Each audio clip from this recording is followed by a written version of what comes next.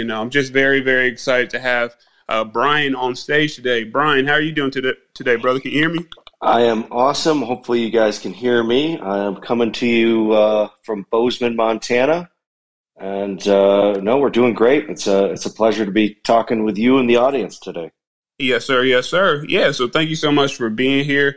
Thank you for your time.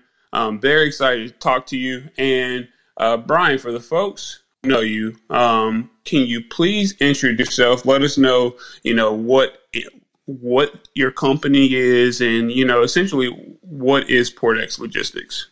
Sure. I'll try to give you the Reader's Digest version so I don't go on for the whole hour. But so PortX Logistics was founded October 2nd of 2017.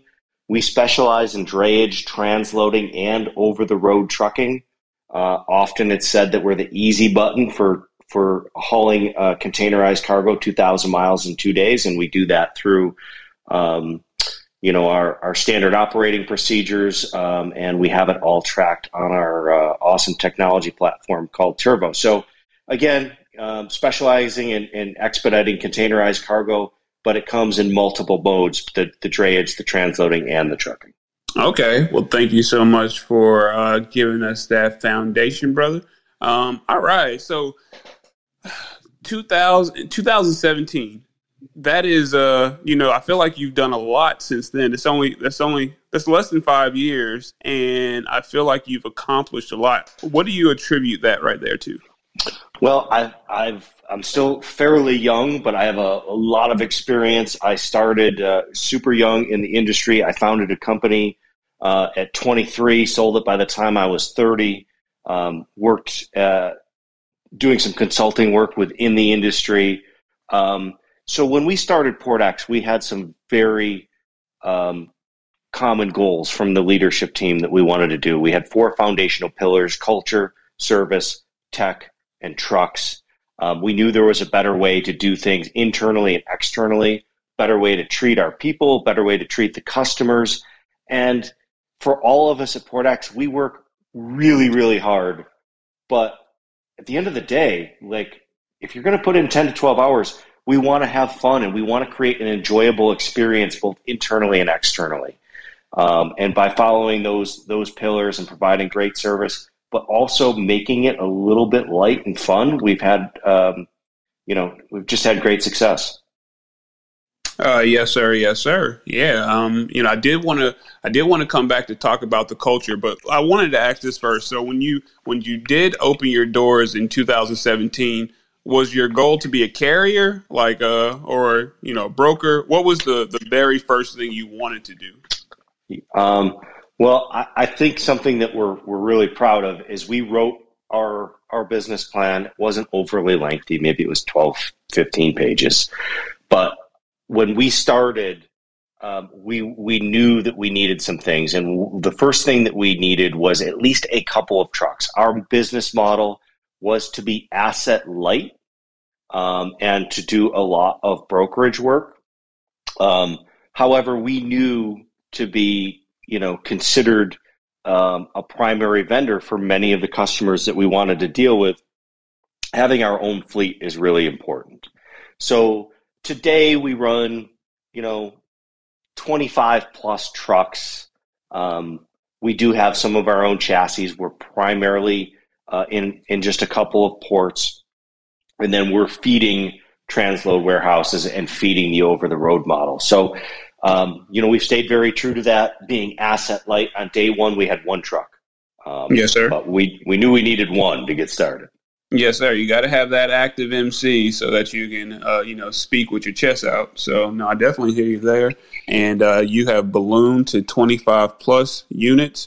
So, no, that's awesome. In 5 years, that's how many employees? So we have about 50 office employees between accounting and brokerage. And then we have approximately the 25 drivers on board. So in total, we have probably about 75 employees, and our total revenue this year we expect to be between $200 and $250 million. So we've grown very, very swiftly. And it's been because of our concentration on those core pillars: culture, service, tech, and trucks. Take care of the people internally and externally. Yes, sir. Look, man, before we move on, I definitely have to say kudos to you and the team. Going from $0 to projecting upwards of 250 million in 5 years, I say that's a job well done, and it needs to be, celebrated. So congratulations to that. And even in that same breath, you speak about culture. That is very important. And everything that I've seen about people from your organization, they're excited. They're very excited to be working there. Always bragging about what they're able to do in their downtime, coupled with the type of experiences they get to have at some of your offsite locations. Why did you feel as though culture and pouring into your people was going to be the right move when you started this company? One of the things I always talk about with the leadership team, and we just had a little convo with this yesterday, was human capital. I'm very proud of my career. I think I'm good at what I do, but there's only one BK. So I can only get 100% of me. And even if we can only get 90 or 95% of everybody else that we have on board, that human capital is super important. If you've got 50 people doing 90%, you've got 4,500% of what BK can do on his own. And I recognize that very early on in my career, and it's always been a focus of, we need more people, but you need those people to be, happy and engaged and effective. And I think we do a really good job of that. And, we're rated as one of the great places to work. There's a certification that you can get. And I do think we've got 90+% engagement out of all of our employees. And that's an A. If you're in the 90s on your test at school, you're getting an A. And I tell everybody, everybody wants to get 100 or they're down when something doesn't go the right way, but you got to have some perspective too. And if you're doing 90+, you're doing good. Yes, sir. Yes, sir. That is awesome. Continuing on the culture, you guys do this one thing that I thought was very, very, I think it's awesome. Bingo, when you guys highlight the employees, can you talk about that a little bit more? Yeah, that came from one of our original members, Adam Cunningham, and he would always walk around the office saying bingo, and we kind of adopted that, and it started as, an accolade, and a customer, an employee. So we just kept this bingo file of all these accolades that we were racking up week after week, and then we started, our employee of the month is called the bingo award winner. And that's somebody that has done something, outstanding to help the customer experience, or part of winning a bingo and part of what we consider bingos is random acts of kindness. And that really ties back to our culture. And that could be sending somebody a card, going out of your way to help somebody. And we do that both internally and externally. And it really resonates and helps us, one, be fulfilled, and two, grow the business. Yes, sir. Yes, sir. Do you feel like you've gained customers that you can, tangibly track back to some type of altruism of giving back or just kindness? Do you think that you can track it back to something like that? We could definitely track some of it.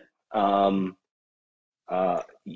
definitely know there's customers that have seen the things that we do, and some of it be on LinkedIn, some of it, maybe they were a little bit edgy and maybe they had some crap going on in their home life, whatever.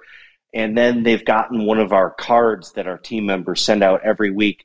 And all of a sudden the resistance just drops, and they're like, oh, well, these are just humans on the other end trying to do good like I am. And that partnership can blossom at that point because they're just looking at us as like humans trying to do good, right? And it's not like, this blood-sucking business that's trying to just fleece me for all the work that I've got. Right. No, I hear you there, brother. Definitely hear you there. And, even just to go back to 5 years of being in business, or just shy of 5 years, and, growing to almost 80 employees total, and just everything that you're doing. I'm in a spot where I opened a company about a year ago, a little bit over a year ago. So Atlanta Dispatch LLC, and I'm in the process of building my company, and I'm hiring my employees. And I'm in a spot where, just like you, I want that mission to be all about, just positivity, giving back. And I've opened up to my employees about input on the mission statement because, you want to have people buy into the mission statement. You make them a part of the process. Is that something that you guys do with your leadership team, maybe on some retreats or something of that nature? Yeah, we do a couple retreats a year.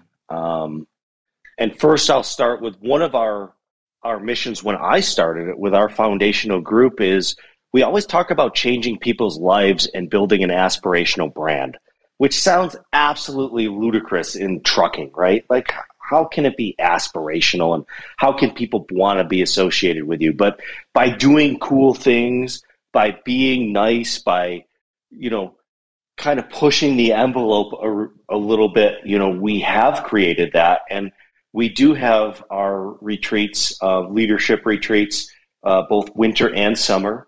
So every 6 months.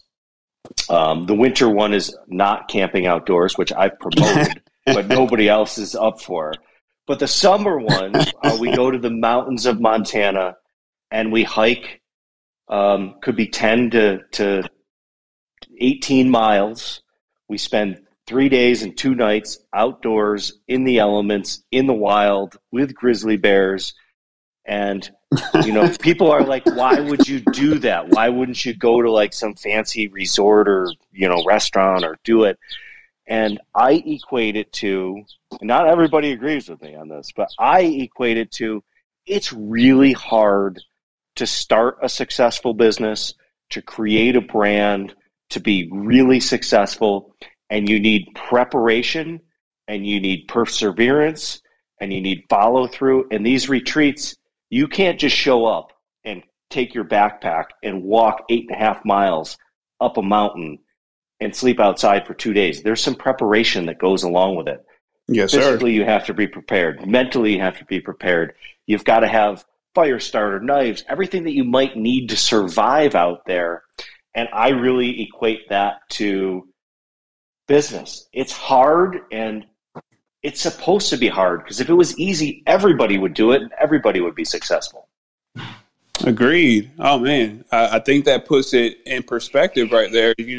I wasn't even expecting you to take it from the preparatory, being prepared, and how that puts your mind in a certain place. But you're right, to get to the place where you guys are trying to grow. I can see how even having that as the onset, that's the prerequisite, would definitely put you in a space to do some great things once you all get there. So no, that's awesome, man. Okay, cool. So you guys recently had an acquisition. It might have been in January. What was that about, and what does it allow you to do that Port X wasn't doing prior to?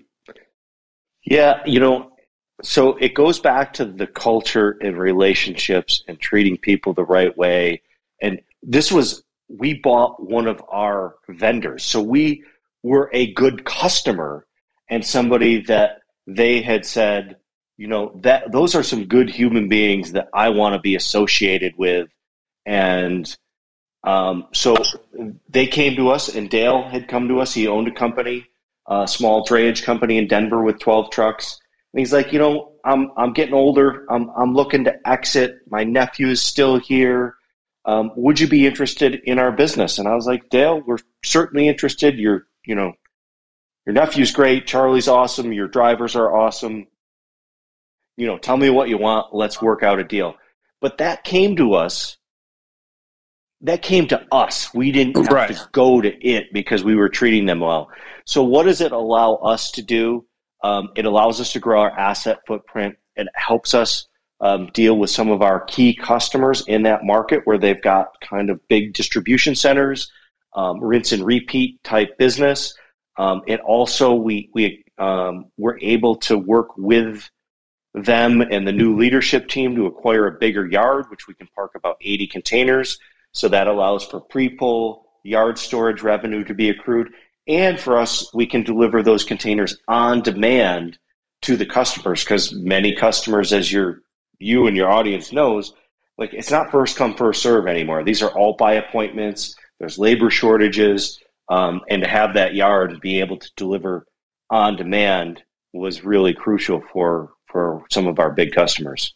Yes, sir. You know what? You mentioned something that also goes back to what a recent guest said while on stage, is that, if you want things to be transactional, the other party is going to treat you transactional. So, like, if you're only doing a service and expecting compensation, and that be it, well, you're going to get treated that way. But when you want to grow the relationship and build the relationship, you just invest into that other organization. You show what type of person you are and how good you want to be, and how much you want to build the relationship, and it opens you up to different opportunities. And it sounds like that's how that Denver Express situation came to you. And I just think that's great. I mean, that's where I'm at in my career as well. It's just being open. But I say all that to say that right there gave you the ability to get that yard. And, to do a pre-pull, is that how you can offer the no demurrage guarantee? And while you answer that, can you also tell the folks who might not know, what is demurrage? Yeah, so demurrage would be when a container is left at a port or a rail ramp longer than the allowable free time from the steamship line. So generally, depending on your agreement with your steamship lines, and this is based upon the BCO or the freight forwarder. This is not us as a trucker, but their negotiations. You generally get 5 free days at the port, and you get 2 free days at a rail ramp. Now it's almost down to 1 free day at a rail ramp. So if you don't have that yard space and your customer can't accept the cargo due to labor or appointment situations, they're going to accrue on average $150 to $200 a day in demurrage. So if we can pre-pull it and hold it in a yard and maybe charge $40 or $50 a day for yard storage instead of $150 for sitting at the port, we help our customers save money, what we call soft costs. So are we the cheapest trucker or drayage provider? Not necessarily, but if we can tamp down those soft costs, which in some instances for customers has been millions of dollars a year, we're a huge value add, and it's a huge benefit to our customers, even though we might be charging a higher trucking rate. Right. It sounds like because they might be able to get more services, with you guys. So in the long run, it saves in convenience versus maybe the individual costs broken down. Correct. Yeah. Okay. Well, that's pretty cool. So let me ask this then.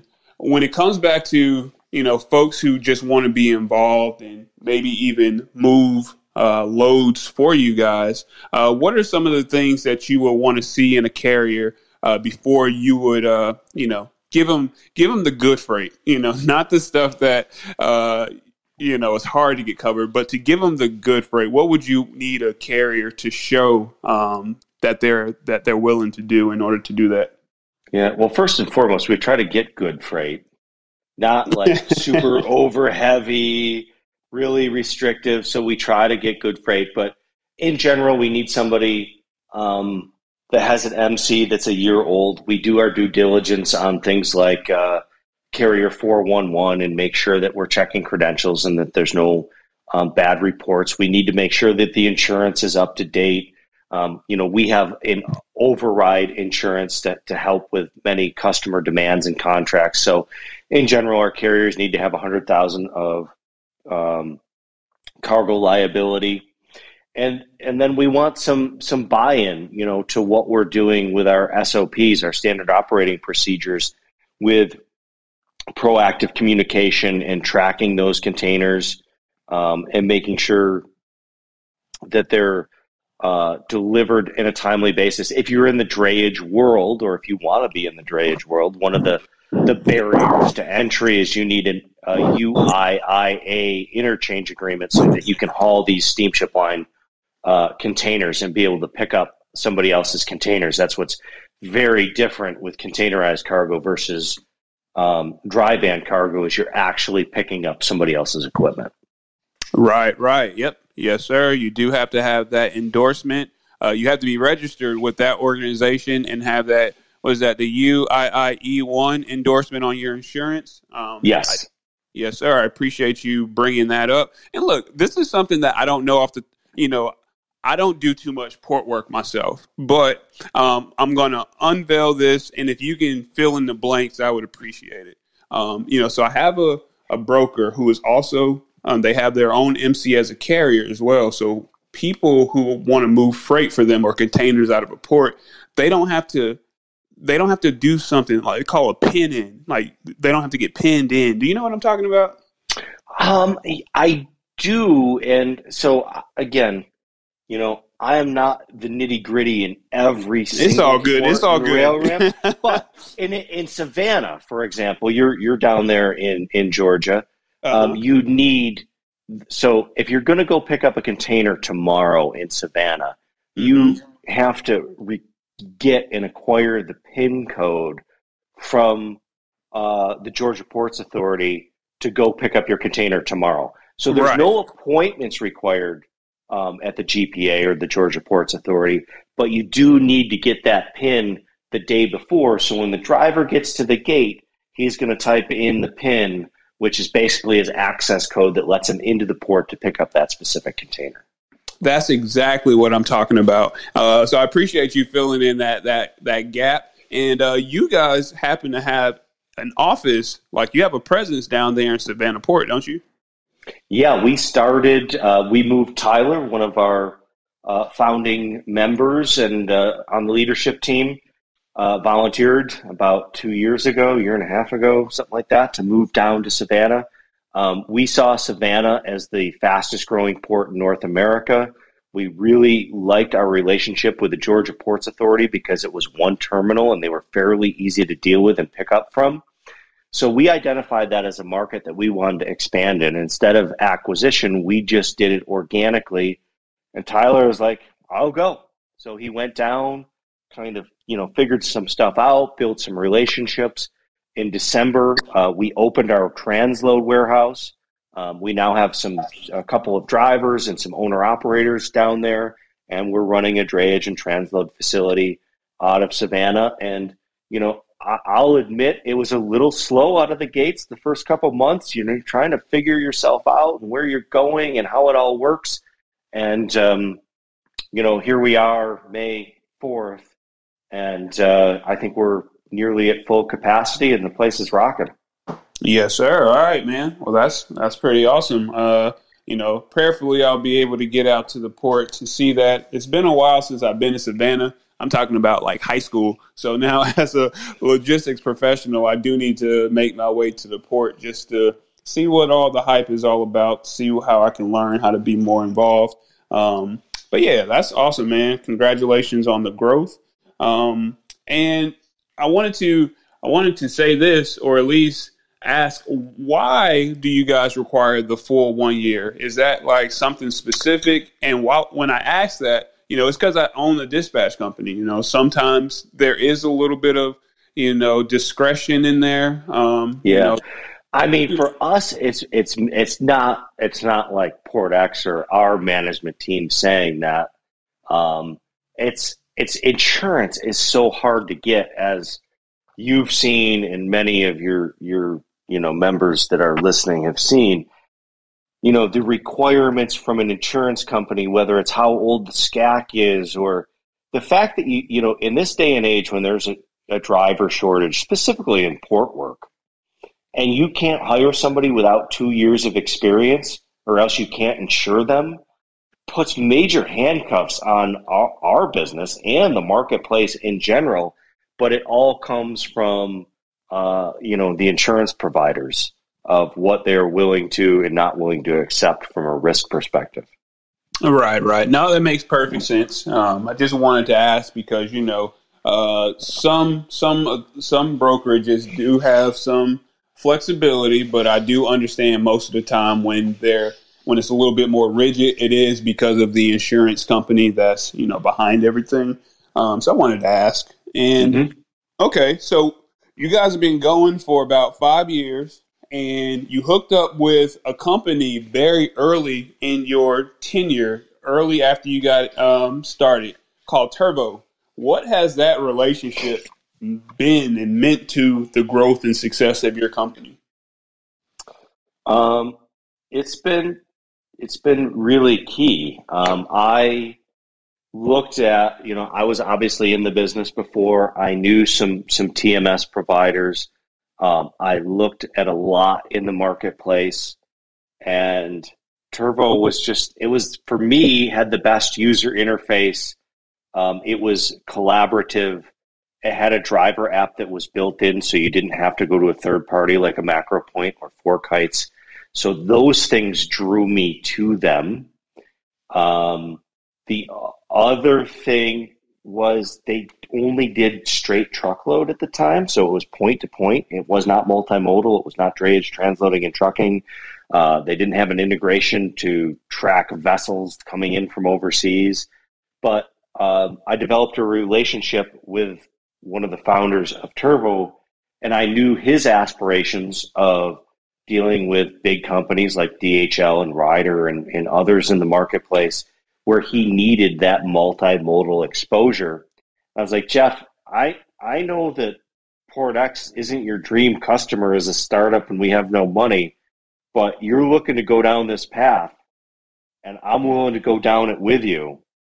Do you want to go down this road together and see if we can build out this multimodal operation or multimodal technology? So it was really about building a relationship, knowing what we wanted, the user interface and customer experience. We're always about customer experience. What do we want that to look like? And were you willing to take that risk on something that wasn't completely done in order for the end game to be exactly what you wanted? And we took a risk, and it has been a pivotal part of us growing our business. Yes, sir, because now you have greater visibility from, where the freight is originating from all the way down to, your driver finishing that last mile to delivery to the end customer. And that's also a service that you guys can sell. Like, isn't that what you guys are doing? You also have, you also, sell the software, the visibility aspect to some other customers? Yeah. So we don't charge anything. That is a value add. We absorb the cost. But what we offer as a trucking company or drayage provider, drayage 3PL, whatever you want to call us, I believe we're the only drayage provider in the United States and possibly the world that can help people track their cargo from origin port through destination port, through transload, and to delivery. So if you're a customer shipping a container from Shanghai to Atlanta, you can watch the vessel come all the way through the Pacific, through the Panama Canal, dock in Savannah, be transloaded. We upload photos of the transload at our warehouse, track the over the road all the way to delivery, unload, and POD, and it's all available in one spot. And it's available on multiple devices. So if you go on your computer or your smartphone, you open the app, you type in your container number, everything is right in front of you. So I call it the Google for containerized cargo. Oh, that's awesome, man. If you throw in geofencing in there, I'm gonna have to sign up for my own account.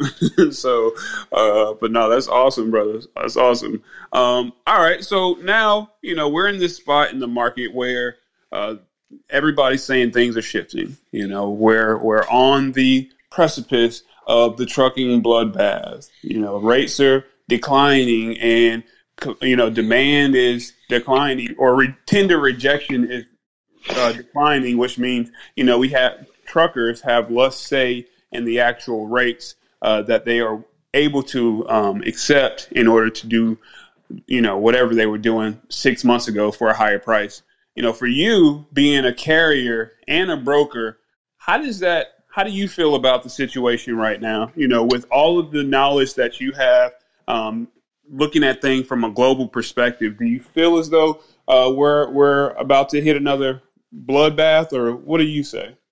I don't even think we're close.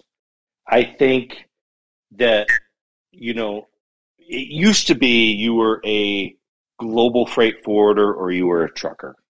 And now, after the pandemic and through the pandemic, I think you're part of the global supply chain. So the U.S. truckers are vital, and they're part of a global supply chain.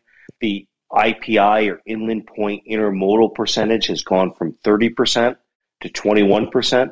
That means that containers that used to ride the rail from LA to Chicago or Savannah to Chicago and get locally delivered, 9% of those now are not, which 9% sounds like, oh, that's nothing.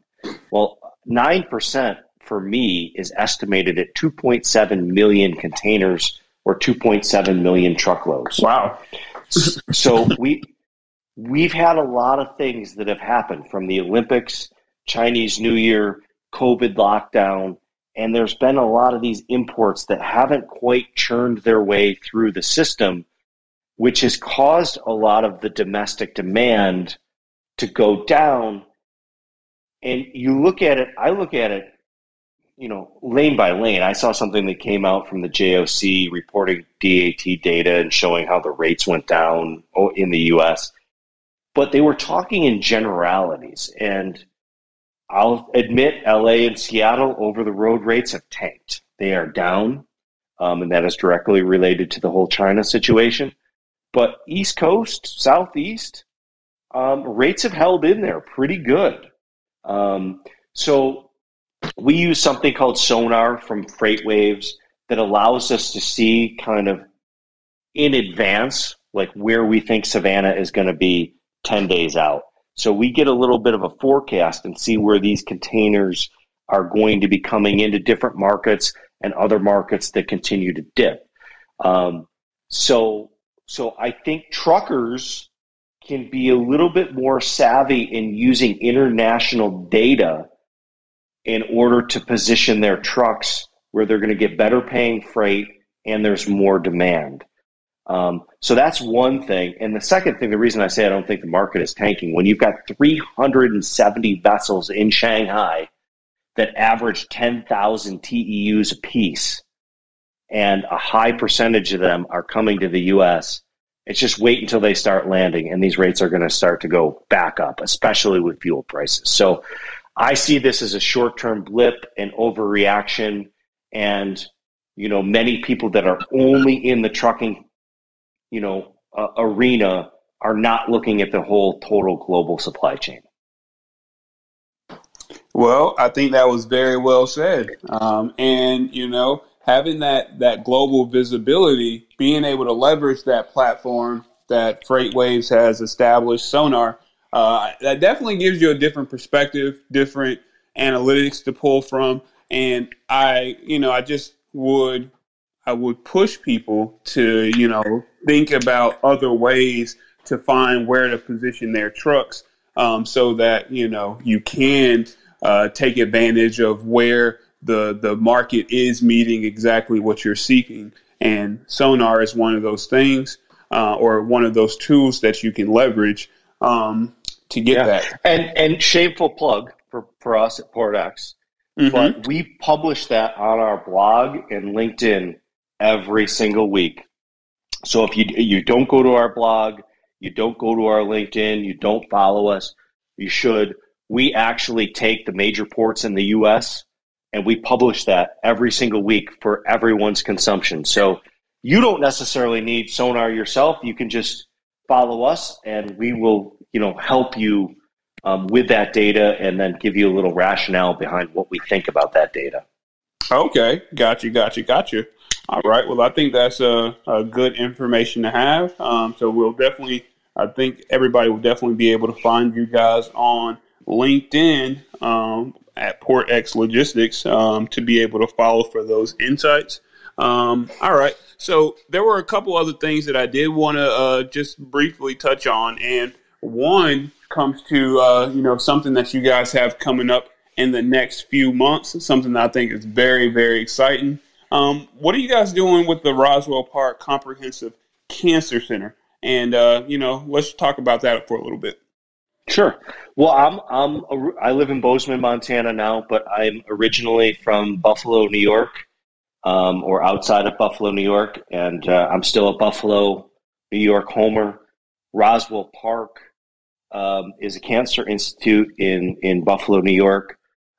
Many of our team members, family members, early stage, early in life, 20s going through leukemia, to grandfathers having pancreatic cancer, to best friends having breast cancer. Many of our team members and family members have been affected by cancer, and we've been very fortunate, and successful. And, we talk about changing lives and giving back to the community. So, something that we're very proud of and is very important to us is supporting that community. And what we're doing is we are the primary sponsor for the Empire State Ride, which is where a group of riders travels from Long Island to Niagara Falls, New York, on bicycle, 500 miles. They each raise a minimum of $35,000. That's part of their sponsorship of getting it. So they're not paying it themselves, but they're raising money and donations. And they raise millions of dollars every year through the Empire State Ride. And this is our first year as the primary sponsor. We're very proud of it. And we've even got our young marketing guy, Jimmy, is volunteered to do the ride with the team and kind of video and photo and keep a chronicle of the whole thing. So he is currently in training in order to make the 500-mile ride along with all the other team members. Man, I think the furthest I've ever ridden a bike in one setting, it might have been 15 miles. But so 500 going through the elements, different elevation. Jesus, I'm just going to pray for young Jimmy there because I think it's six days that they spend. And at night when they pull over, there is a truck that goes along with them, but they have to sleep in a tent. So they go to like a campsite, sleep in a tent, get up the next day, and go another 100 miles. Man, this is a once in a lifetime opportunity that most people don't get. So kudos to Jimmy. Maybe this will inspire something in me in the future. Who knows? But I definitely think that it's for a great cause, and I for sure wanted to bring it up because companies that are at your level, or you're projected to do 200 to 250 million, and for you to definitely make it a part to give back and be, just charitable. I think that means a lot. A lot of people get lost in the sauce once they start making money. So if you guys are doing stuff like that, I'm very happy to highlight it. Outside of that, man, did you have anything that you wanted to bring up that we didn't talk about? I know that your platform on the technology side can do a lot more than what we really talked about in this small discussion. But anything that you wanted to mention to let the folks know that are going to hear this live or in the future, I'm definitely here for it. Yeah, I think, me getting started, just so everybody knows, I got started in this business when I was 19 and I was an intern. I had no aspirations of logistics or trucking or no visibility whatsoever. I needed a job. I was a poor kid that grew up on a dairy farm. I got an opportunity. I absolutely loved it. And I think the opportunities in logistics and supply chain is really big. And, people can take advantage of that. There's success to be had. I won't say money to be made because money to me is secondary. There's other things that define success. and dare to be bold. Like, I made these decisions when I was very young, which I was really lucky. Starting my first company when I was 23, my first logistics company. I was almost too naive to know what not know what I didn't know. I went, and between me and a partner, we took out $100,000 cash advance on credit cards, which I'm not recommending to anybody. But we believed in ourselves and what we could do, and we turned it into a super successful business. And in this day and age, 100,000 isn't really that much money. But just, be bold, believe in yourself and make it happen, because we have a lot of opportunities in supply chain and logistics. And I think there's definitely more opportunities in this line of work than there would be in accounting or retail or you name it. So, it might not look glamorous from the outside looking in, but it's an awesome space to be in, and do your best to take advantage. Yes, sir. Yes, sir. Thank you so much for those wise words. I did want to go ahead and open the stage up. Do you mind if we spend the next few minutes answering questions from people in the audience? I love it. All right. Cool. So I'm going to go ahead and bring the first person that raised their hand up. If that brother's available, please go ahead and join. All right. So we did. Hey, what's up, Kirk? How you doing, brother? Hey, I'm doing good, man. I appreciate this room. I love the information. I like to be a fly on a wall whenever I come into these rooms, even though I'm usually moderators in a couple other rooms as well. But you never stop learning, and I appreciate all the info that you guys dropped, all the gems you guys dropped. Brian, I appreciate everything, the knowledge that you brought with. So I appreciate that. The question I had was, I'm actually in trucking as well. Been in this field for 3 years. I'm also registered with UIIA, $1 million policy as far as insurance. I have 4 units. My question is, as far as getting direct contracts with the port, that's where I stumble on getting direct ship lines contracts. Mm-hmm. Any way you could speak on that? Point me in the right direction. I could tap in with you on the back channel if you need be for you to walk me through that process. But can you speak on that if you don't mind? Yeah, I'm going to be brutally honest, and I don't think it's necessarily in most people's best interest to get hooked up with the ports/steamship lines. Not that the ports are bad. The steamship lines are notoriously bad payers, low fuel surcharges, kind of cheap. There's other companies out there and other avenues to get freight and get consistent freight. And whether it's myself or competitors or freight forwarders, there's other avenues and other channels to get hooked up with good paying freight. And cash flow is king in this business.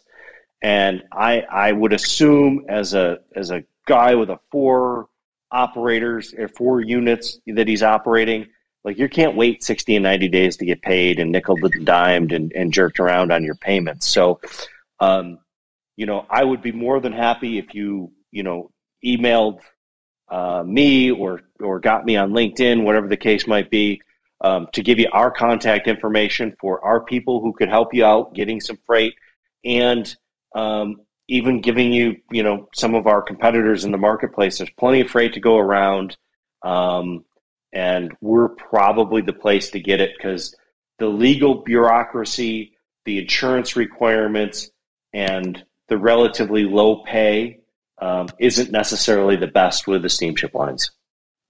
Hey, I appreciate the info. I definitely followed you.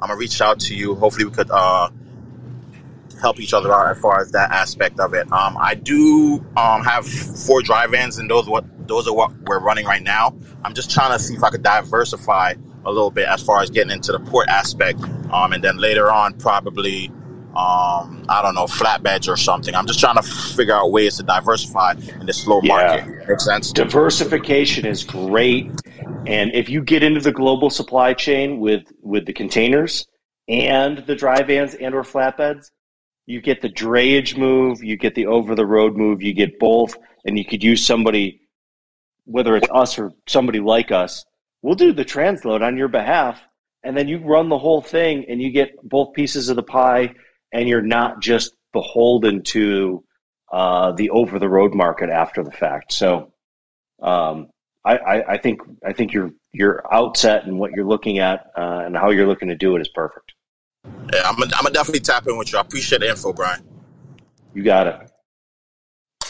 All right, Kirk, thank you so much for coming up to the stage, brother. No no doubt, brother. Christy, what's up now? Christy Boo, it's been a while. Jory, what's going on, my friend? How are you? I'm feeling blessed, madam. Yourself? I'm doing great. This is a great conversation. Brian, I have truly enjoyed hearing about your business, your perspective, a little bit about myself. I am a broker agency focusing specifically on drayage. I do a little bit of everything. So this is a topic near and dear to my heart. So I am extremely impressed with your multimodal technology that you're offering, because the TMS systems that are out here today are not catered at all to intermodal or drayage in any way, shape, or form. So we always have to do extra work to be able to follow and track and have that data that we can rely on to be able to keep up with our movements. So that is really interesting to me, and I think that's incredible.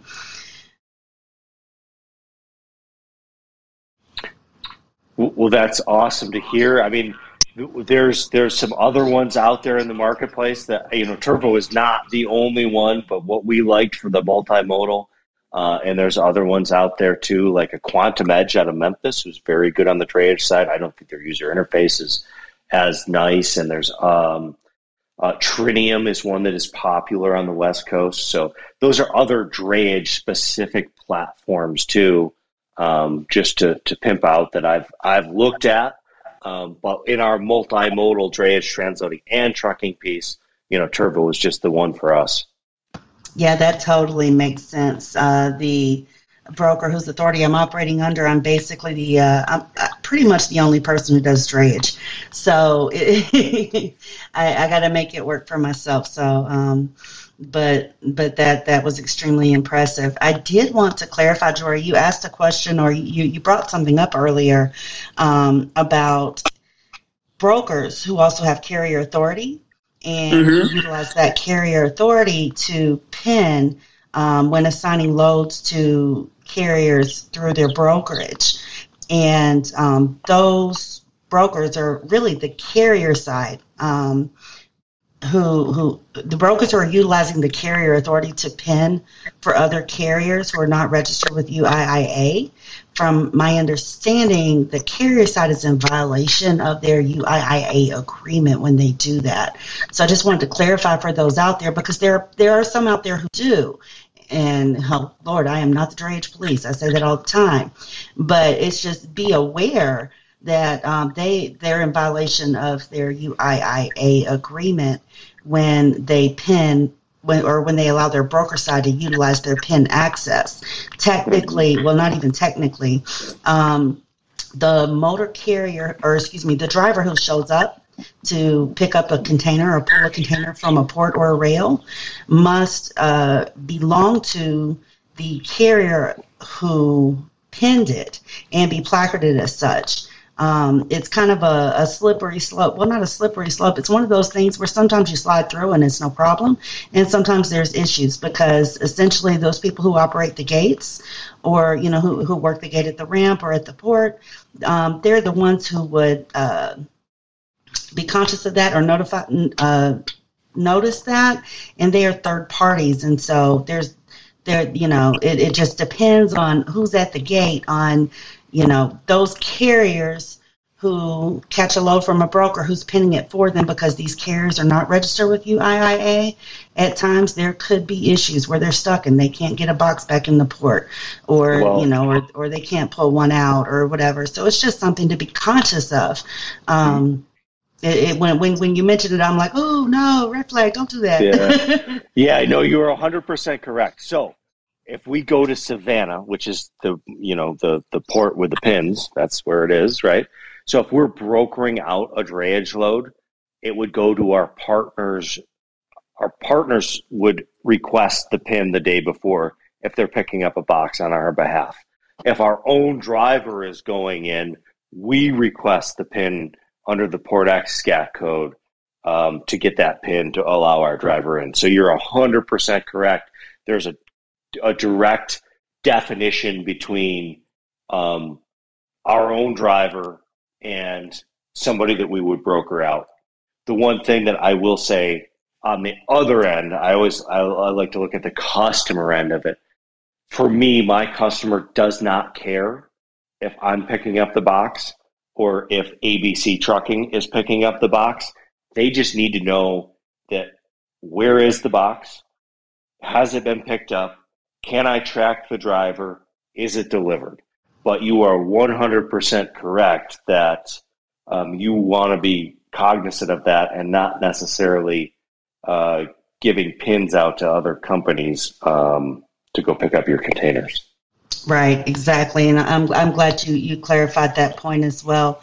And the one thing, when you utilize your SCAT code, and I know you're aware of this, Brian, but this is more for the other the listeners. You're responsible. You're responsible for the per diem charges. You're responsible for the chassis that's associated with your SCAT code.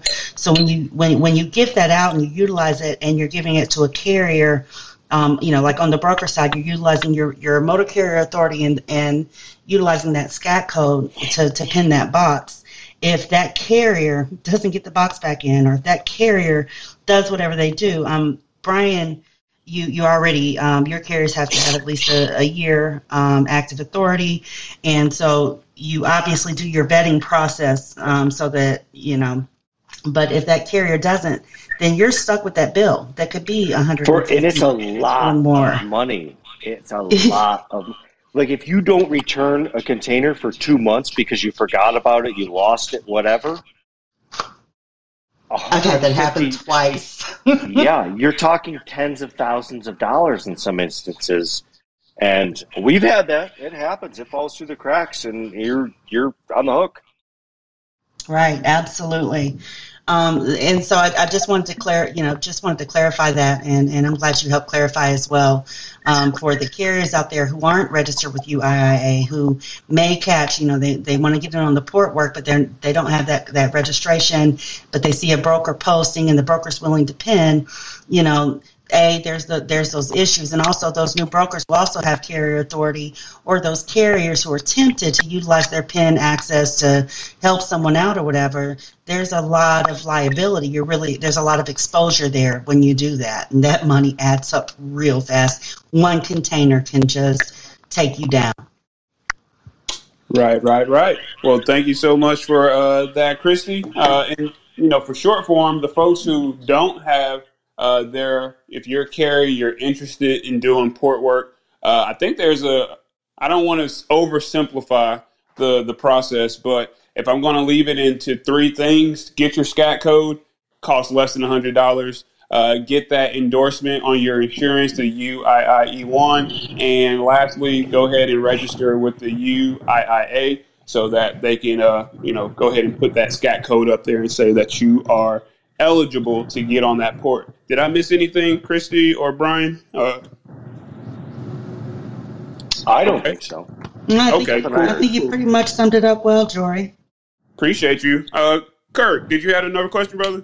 Yeah, I was just gonna add. Yeah, you definitely summed it up. A lot of people I notice out there that are charging people thousands of dollars to set up a UIA. It's really simple.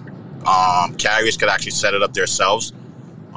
Do it the right way. The only thing ship lines definitely will crest you, have something where like $1 million policy, stuff like that. But it's very easy to set up, get your SCAT code, all that stuff. I had it set up for 2 years now, and everything you guys said, I definitely say, yeah, everything is correct. Gotcha. And I guess just to follow up on what Kirk was asking earlier, BK, Another person did want to know this. If they were a carrier and, they wanted to have more autonomy, more control over their ability to get freight, containers, and know when they're going to have capacity versus, it being a third party, and they had the ability to front the costs up front. Do you think that it would be beneficial to, build that relationship with a steamship? If you have the money and cash is king, but you have the cash, would it be beneficial then?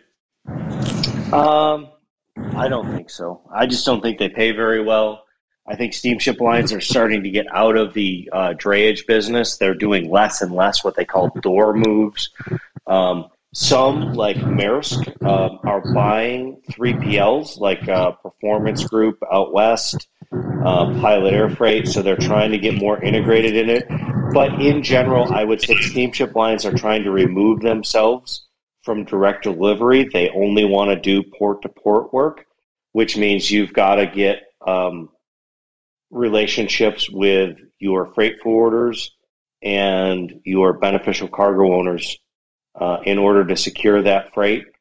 And, I guess the one thing, if you want repeat contract, repetitive type freight that you can count on, and you are going to a freight forwarder level, I call it desk level Donnie.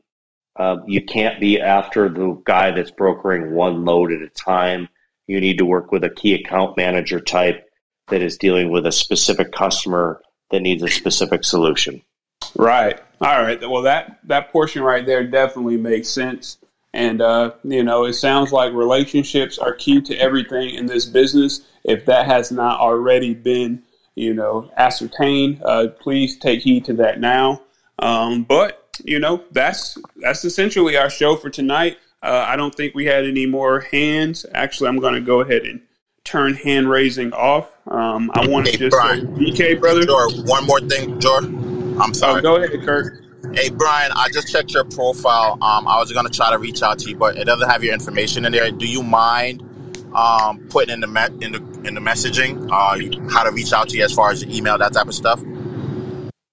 No, not a problem at all. I will try to figure that out, and if I don't do it appropriately, Jory will have it at it's BK at portxlogistics.com. So you've heard it verbally, and I'll try to get it in the messaging as well.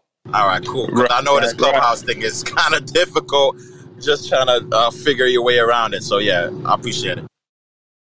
All right, Kirk, thank you so much. And Brian, just real quickly, if you click on your profile and, just tap right below where your name is, it'll open up. And then you can type whatever you want, and it'll update in real time. But moving beyond that, I did just want to say again, BK, appreciate you, brother. Thank you so much for sharing your time and your expertise here on stage, letting us know about PortX Logistics, the things that you guys have been able to accomplish in less than 5 years is definitely inspirational and aspirational for the folks who are moving and shaking. So thank you.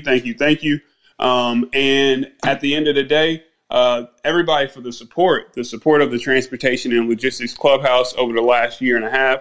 I'm very appreciative. I have started posting these conversations, these discussions. If you're interested, go to transportationandlogistics.club. You can also find this bad boy on everywhere that they have podcasts. So you just search for Transportation and Logistics. And probably if you put Clubhouse in there, it'll be the only one. Next week's show, we're going to have somebody that's very near and dear to, my heart. I appreciate her so much. She's doing things that most folks don't do. She got a warehouse. She started as a carrier. She has her own NASCAR. Who has that? So I can't wait to highlight her and her organization. And then, if you need anything in the meantime, just reach out to me. I'm very accessible. I'm always here to help. And I guess last but not least, check us out on Mondays at 7:30. We partner up with the Sonar team from FreightWaves to let you know where to send your trucks and the places that you will want to avoid if possible. So BK, again, man, you have a blessed day. All right, guys. Well, appreciate you having me. Thanks, Jory. Yes, sir. All right, now. Peace.